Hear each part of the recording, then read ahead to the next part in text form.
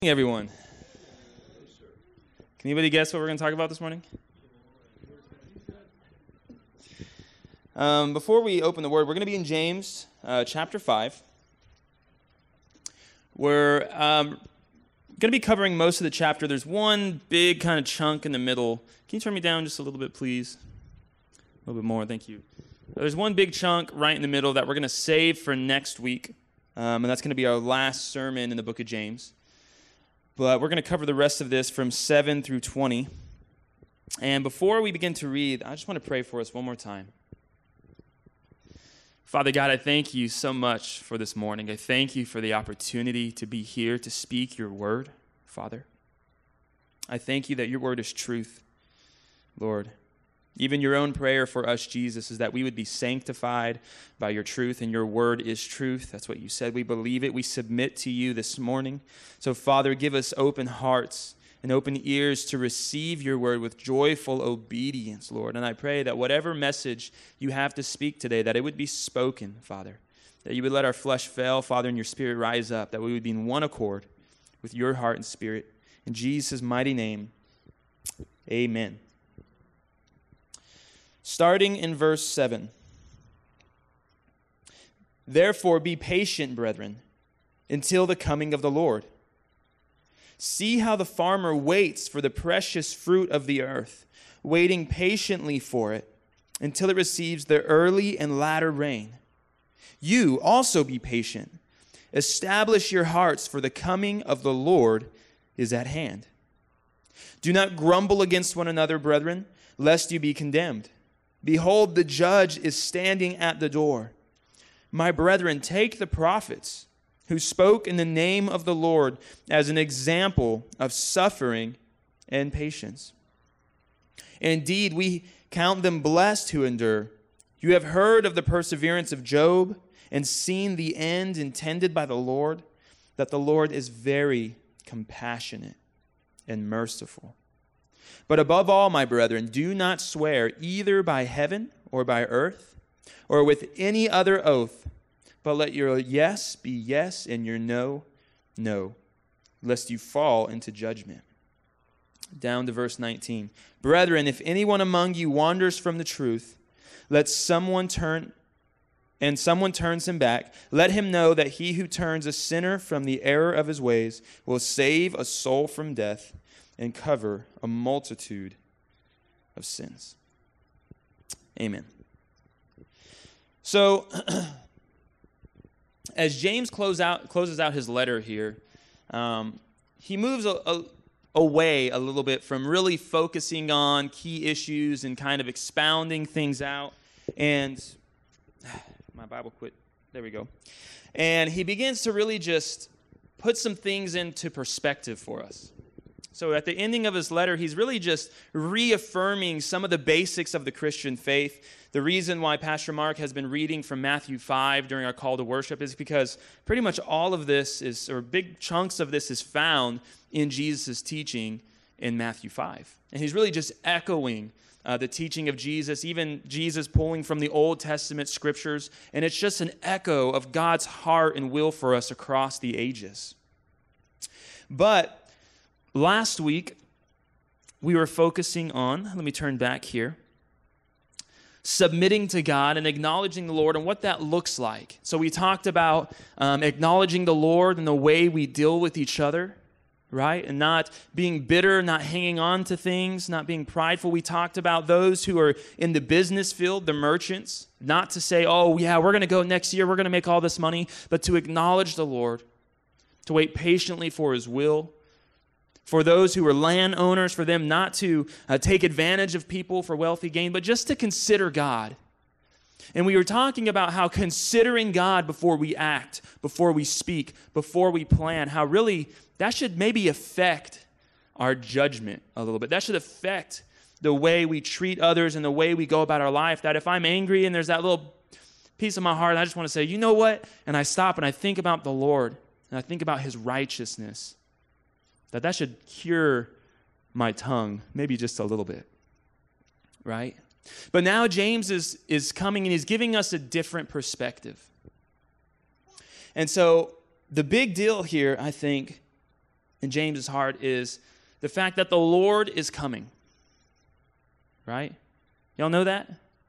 Jesus is coming back. He says, the Lord is coming back, and therefore he's addressing us, and he says, so in this time, as we wait for his appearing, you need to handle yourself well. You need to be patient. You need to be steadfast. You need to concern yourself with the things that concern the Lord, because the Lord is coming back.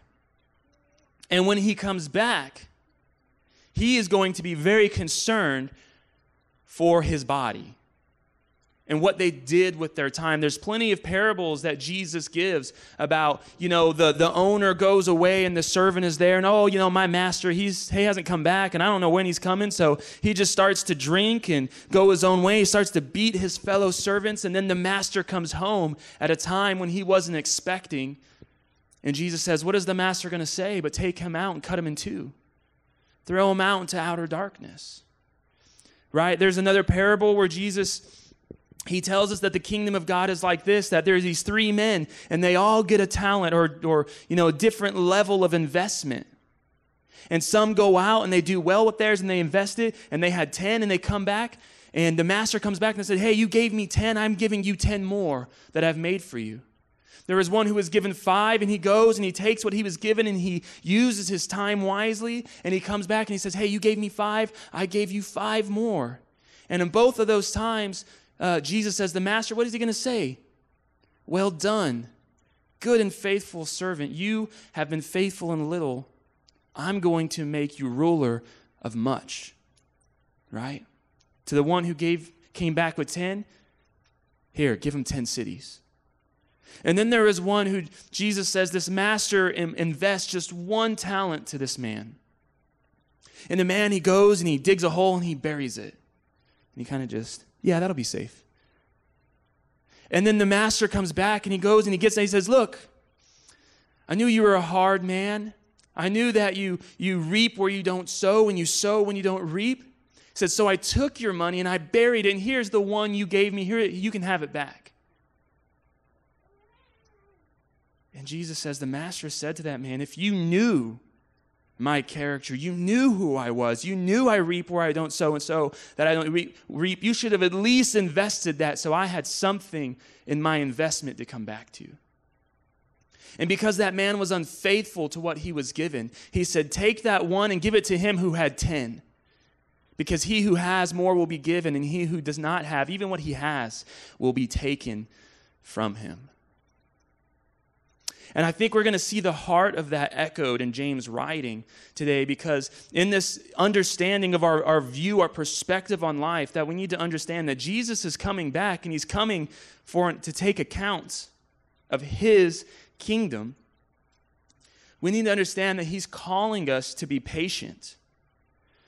He's calling us to hold our integrity, and he's calling us to be concerned with our brethren. So we're going to see that. So join me again in verse 7. James writes, therefore be patient, brethren, until the coming of the Lord. See how the farmer waits for the precious fruit of the earth, waiting patiently for it until it receives the early and latter rain. You also be patient, establish your hearts, for the coming of the Lord is at hand. So it's really interesting here and in the next paragraph, as James is telling us that the Lord is coming, it's like there's kind of this twofold understanding of that. It's like, Jesus is coming back, so be patient.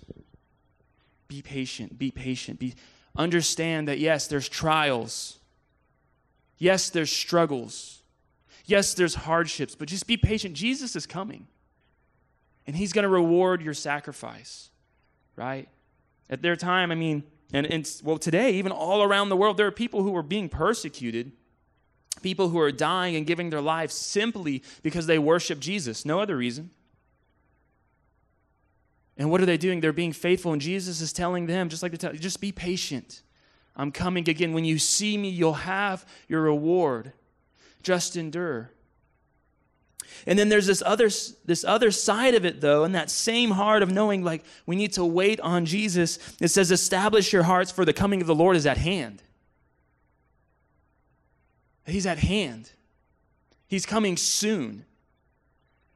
And so it's kind of odd. It's like, how do we consider God, and how do we have a mindset to both say, I need to be patient because Jesus is coming, and understand that there's going to be this gap of time, right, between now and then, and at the same time have a heart that says Jesus is coming soon, and I need to take care of my Father's business. It seems kind of odd if you think about it. But in reality, that's what James is calling us to. He's calling us to look at the fact that Jesus is coming, and you do not know the day or the hour. And either Jesus is coming back or your time will expire and you're going to go meet him. Either way, at some point soon, we are going to see the Lord face to face. And of course, on his second coming, the time it's only getting closer. Israel has been established as a nation. They're already making plans on rebuilding another temple, right? The sage will be set. The world hates the Jews for whatever weird reason, just because God said that was going to happen, I guess. I don't know why they hate them so much, but they do. And the stage is being set for their national identity, for their temple, and for the book of Revelation to be fulfilled, where the nations will surround them to destroy them. And then in this point of tribulation, Christ himself will return and will strike the nations with the word of his mouth and put all kingdoms, all powers, all authorities under his feet. And for a couple thousand years, that was a one day, someday, maybe sooner or later. But in the last 100 years, Israel's existence has made that time look real close. Real close. So the day is coming. And I was thinking about this, where James points us to this idea of a farmer. And I think this is so cool. When we look at the parables and we look at how God very often points our relationship with him and our relationship with the trials that we go through to things in the world, I don't think that it just happens to, this kind of works out. No, I think God created seasons on purpose. God created seasons on purpose. God created, the harvest and the season of sowing and the rain and the cycles. All of this, they just happen to match up with some of the ways we experience God. I think God had our experience in mind when he designed these things, right? Oh, I'm standing in front of the words again.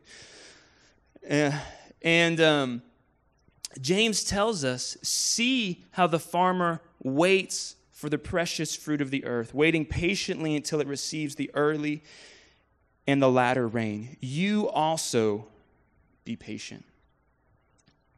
Let's unpack that a little bit. Anybody here ever had a struggle with being patient? Anybody ever just said, Lord, why don't we just do this now? You're God of all things. You can move it. Just move it. I'll go. Lord, give me, make me, send me.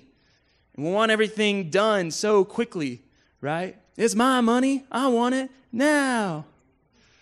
Man, in about 10 years, people probably, college age people probably won't even know what that reference is.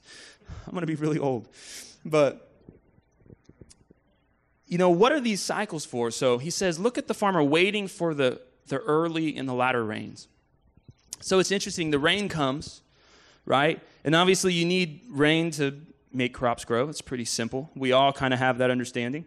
And what happens? That rain falls. Those seeds have been planted into some soil, hopefully good soil. And that initial rain, what does it do? It germinates that seed. Right? It takes something that was otherwise dead.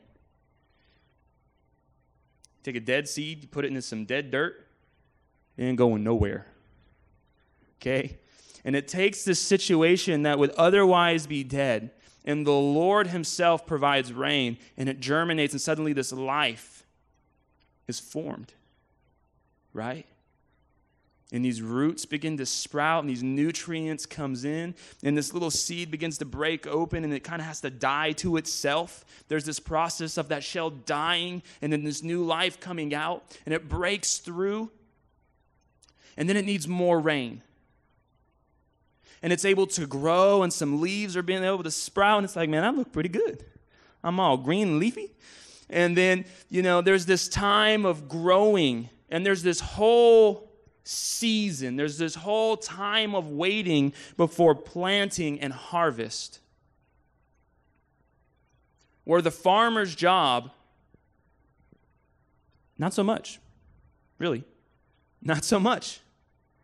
And then in due time, God brings the latter rains that come. And what are those rains for? It's a provision of God that enables the full maturity of this plant and harvest. And then in due time, in due season, this rain comes, and suddenly all of this work, all of this plowing, all of this sowing, all of this hope that we've been waiting and waiting and waiting for the Lord to show, God brings provision down from heaven, and suddenly maturity comes about, and there's fruitfulness from this plant, from this crop.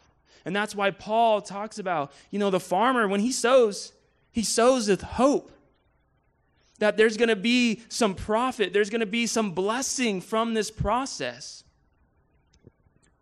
And it's interesting, I was thinking about this last night, and most of that process is God. The farmer doesn't make the dirt. The farmer doesn't produce seed, right? The farmer can't make it rain. The majority, like 9/10 of this process, God provides for in his own time, in his own season, in his own purpose. The farmer, you know what his only job is? Plow, plant, wait. Plow, plant, wait. There's this expectation from the farmer that God is going to provide these necessary seasons and times, and that he's going to be blessed even by the fruit. And then there is this expectation from God to man that the farmer is simply going to be faithful in the in-between seasons. And that when the fruit does come, the farmer is going to be faithful to reap. And that is going to give it rest, and then the farmer is going to be faithful just to... What is Paul alluding to here? It's pretty straightforward, I think. Before the Lord is coming, okay? And he has promised that all who believe in his name, his blood on the cross was enough to pay for your sins forever. The check has been written. We receive it by faith. We cash it, and it is done. The Lord receives us with open arms. And we wait patiently for that reward. And until then, just like the parables we talked about, until then, what is God's real expectation for us? Just be faithful. Just wait. Just endure. When you know you're in the season to plant, just plant. Don't worry about the harvest. Don't worry about the rains. God's going to provide all those things you need. Just be faithful where you are. Be faithful with God, what God has already given you. And God will provide the outpouring to bless you and to bring these things to pass. That anxiety to jump ahead, to make it happen. Blessed are the meek. We just slow down and we say, Lord, the Bible says, be anxious for nothing, but in all things, let your petitions be made known to God, Lord. Here's my desire. Here's what I see. Here's what I'm hoping for. Father, help me. And then we just be faithful to wait, and God will bring his will to pass. Establish your hearts, for the coming of the Lord is at hand. So now we're going to talk about understanding that Jesus' coming is at hand. It's close. Do not grumble against one another, brethren, lest you come under condemnation. Behold, here's this urgency. The judge is standing at the door. My brethren, take the prophets who spoke in the name of the Lord as an example of suffering and patience. Indeed, we count them blessed who endure. You have heard of the perseverance of Job, and listen to this very carefully. You have heard of the perseverance of Job and seen the end intended by the Lord. Intended. That the Lord is very compassionate and merciful. If you're familiar with Job at all, Job was the most righteous man on earth. He was a wealthy man. He had a large family. He had lots of camels and donkeys and probably other great things. And all in one fell swoop, Satan was allowed to come against his wealth and abundance. And in one day, he lost all his wealth. Raiders came and carried it off. He lost all his children. The walls where they were fell, and all of his children were killed. And in one day, everything he had was wiped out. And he fell on his knees and he mourned, and even the messengers all showed up at the same time. And it wasn't like he got a little bit of time to deal with this, and no, all at once, everything he had was taken from him. And the Bible tells us that Job fell on his knees in the midst of these trials, and he said, "The Lord gives and the Lord takes away. Blessed be the name of the Lord." And the Bible says, and in all these things, he did not sin with his mouth. And so, as time goes on, Satan's allowed to afflict him in different ways. At some point, he's literally scraping boils off his skin with potsherds. And we look at the story and we're like, how is any of this good? This does not sound like the pretty, perfect, I love Jesus, Jesus loves me message. What are you talking about? But see, there was this testing of his faith. There was this trial. And through the end of it, I obviously can't take you through the whole story of Job. It's kind of long. But at the end of it, there's this time for 7 days. His friends sit with them, and then they begin to basically accuse him that, all these disasters have come upon you because of your own unfaithfulness. And Job says, no. And then finally, at one point, he gets kind of just frustrated with that process. And he's like, well, if I've been unfaithful, then let God answer me. It's kind of in the nutshell. You know what happens? God answered. And Job shut up real quick. But it says that there was an end intended. And so at the end of this time of suffering, this time of endurance where he was just called to be faithful and to bless the name of the Lord, even through difficult times, which for the most part he did.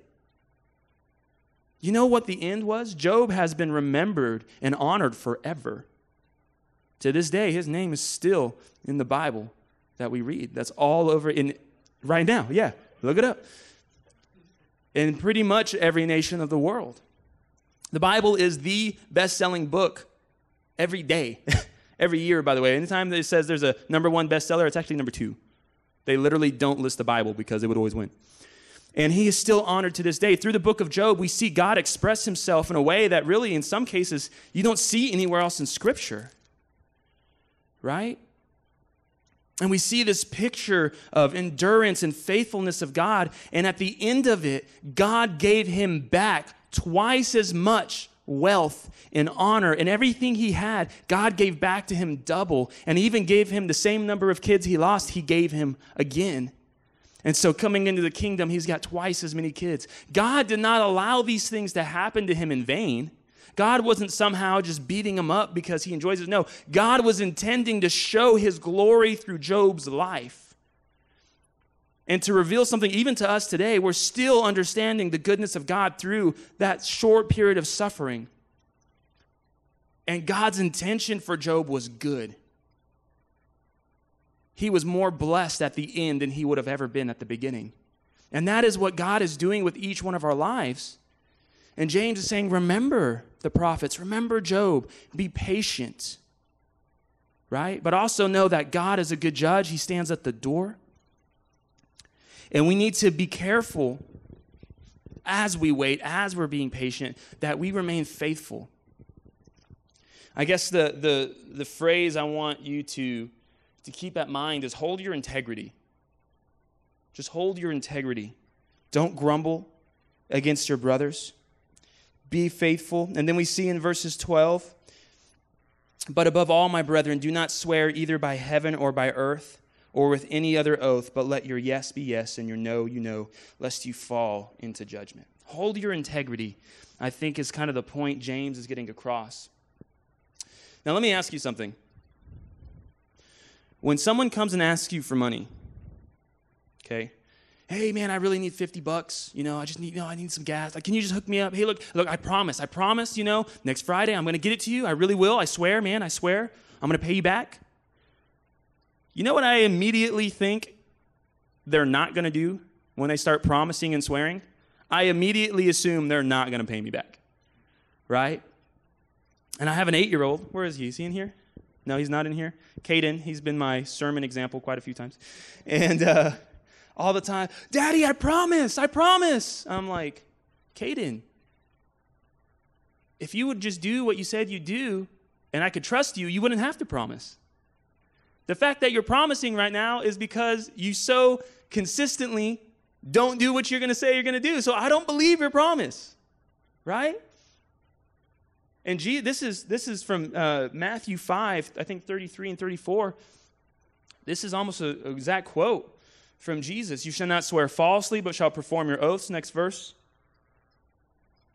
But Jesus says, I say to you, don't swear at all, neither by heaven, for it's God's throne, nor by the earth, for it's his footstool, nor by Jerusalem, for it's the city of the great king. Nor shall you swear by your own head, because you can't even make one hair white or black.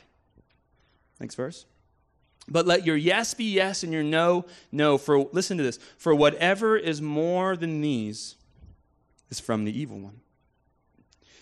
You know, when James instructs us, when Jesus instructs us not to make oaths, not to swear, first of all, if you put yourself into a binding, I promise I'm going to pay you, I promise this is going to happen, you don't know what tomorrow even holds.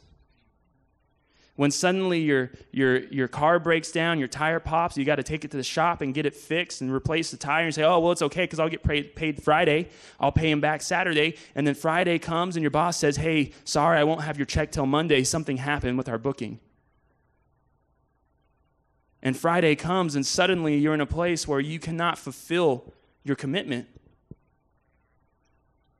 There's a place of integrity there that gets attacked.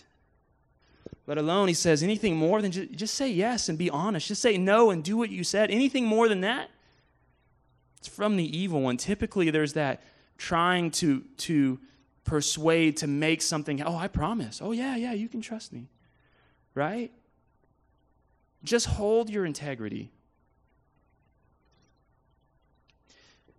Of course, finally, just as a side note, a lot of times in the Jewish culture and in any other pagan culture, people would make oaths.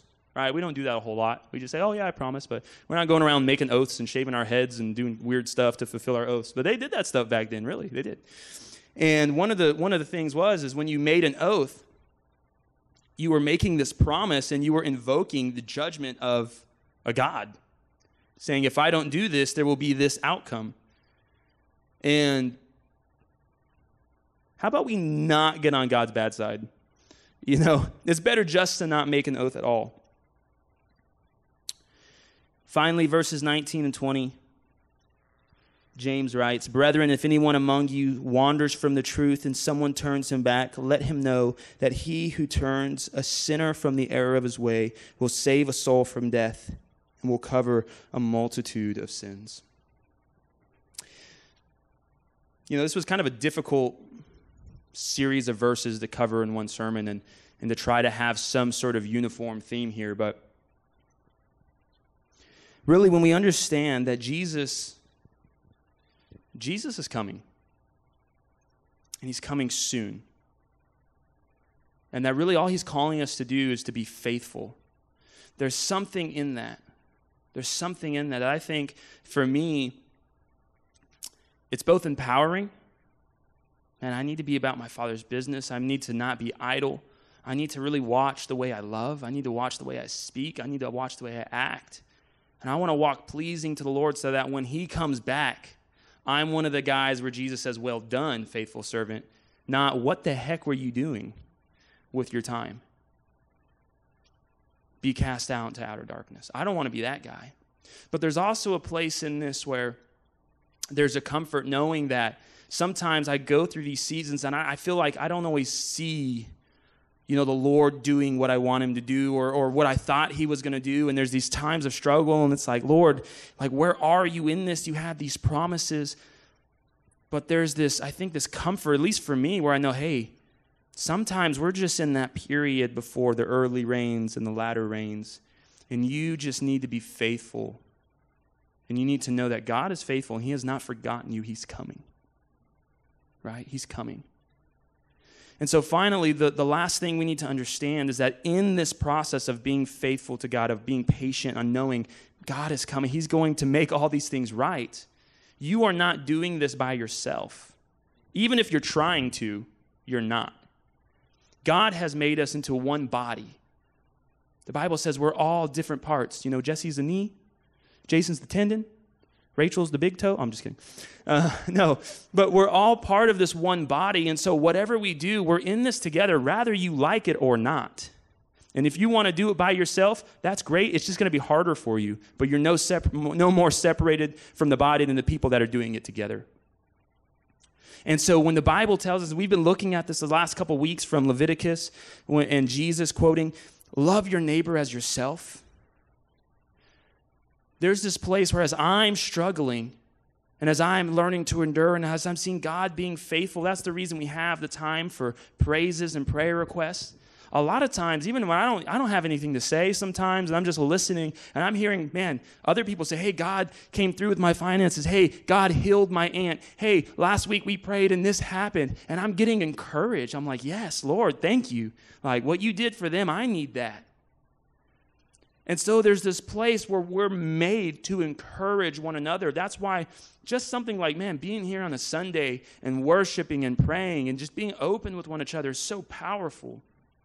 Because Jesus is coming back. And just as I want to be faithful, I want my brother next to me to be found faithful.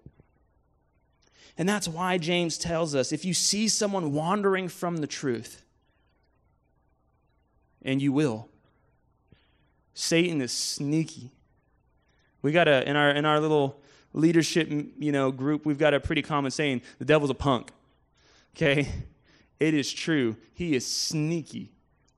And the flesh is infinitely lustful. And there are these times where we get caught and we start to get pulled away.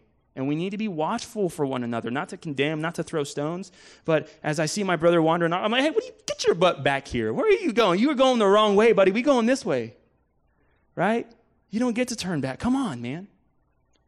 We need to be watchful for one another as we're waiting for the Lord, as we're enduring, as we're being patient. And know that if when you see a brother wandering from the truth, if you're the guy who turns him back, do you know what that means for you? Let him know that he who turns a sinner from the error of his way will save a soul from death and cover a multitude of sins. The wages of sin is death, and that has not changed, Christian or not Christian. If you want to walk in sin, if you want to walk in sexual immorality, if you want to be a liar and a thief and a murderer, even just in your heart, you're gonna deal with the consequences of that. And it's going to negatively affect your life. And that's not, oh, God is so mean to me. No, that's you did it to yourself. But when we see that and we encourage one another on in the faith, on in the love, no, turn away from that. Don't you know what the word of the Lord says? Brother, let me pray for you. Lord, just hear us as my brother confesses. Look, let's confess our sins together. Let's pray together. And let God's forgiveness be faithful to us. You're saving that soul from death, and their sins are covered by the blood of Jesus. 1 John says that when we walk in the light like he is in the light, we have fellowship with one another. And the blood of Jesus Christ cleanses us from all sin. Amen? The Lord is coming, guys. Be patient. Hold your integrity. Just be faithful, right? And watch your brothers with love. Let's stir one another up to the way we need to go. Let's pray.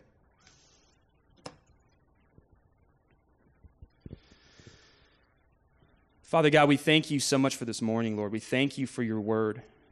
And Father, I pray that you would help us, Lord.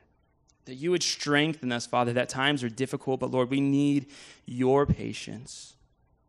your Spirit to make us steadfast. Lord, help us to look steadfastly on your face. And when we do, the things of the world just begin to slip away.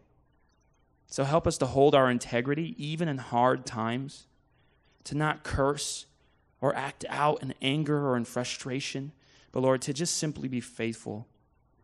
And Lord, let us be a body that truly cares for one another so that we can encourage each other out of darkness and further into your light. Let your will be done, King Jesus. Amen.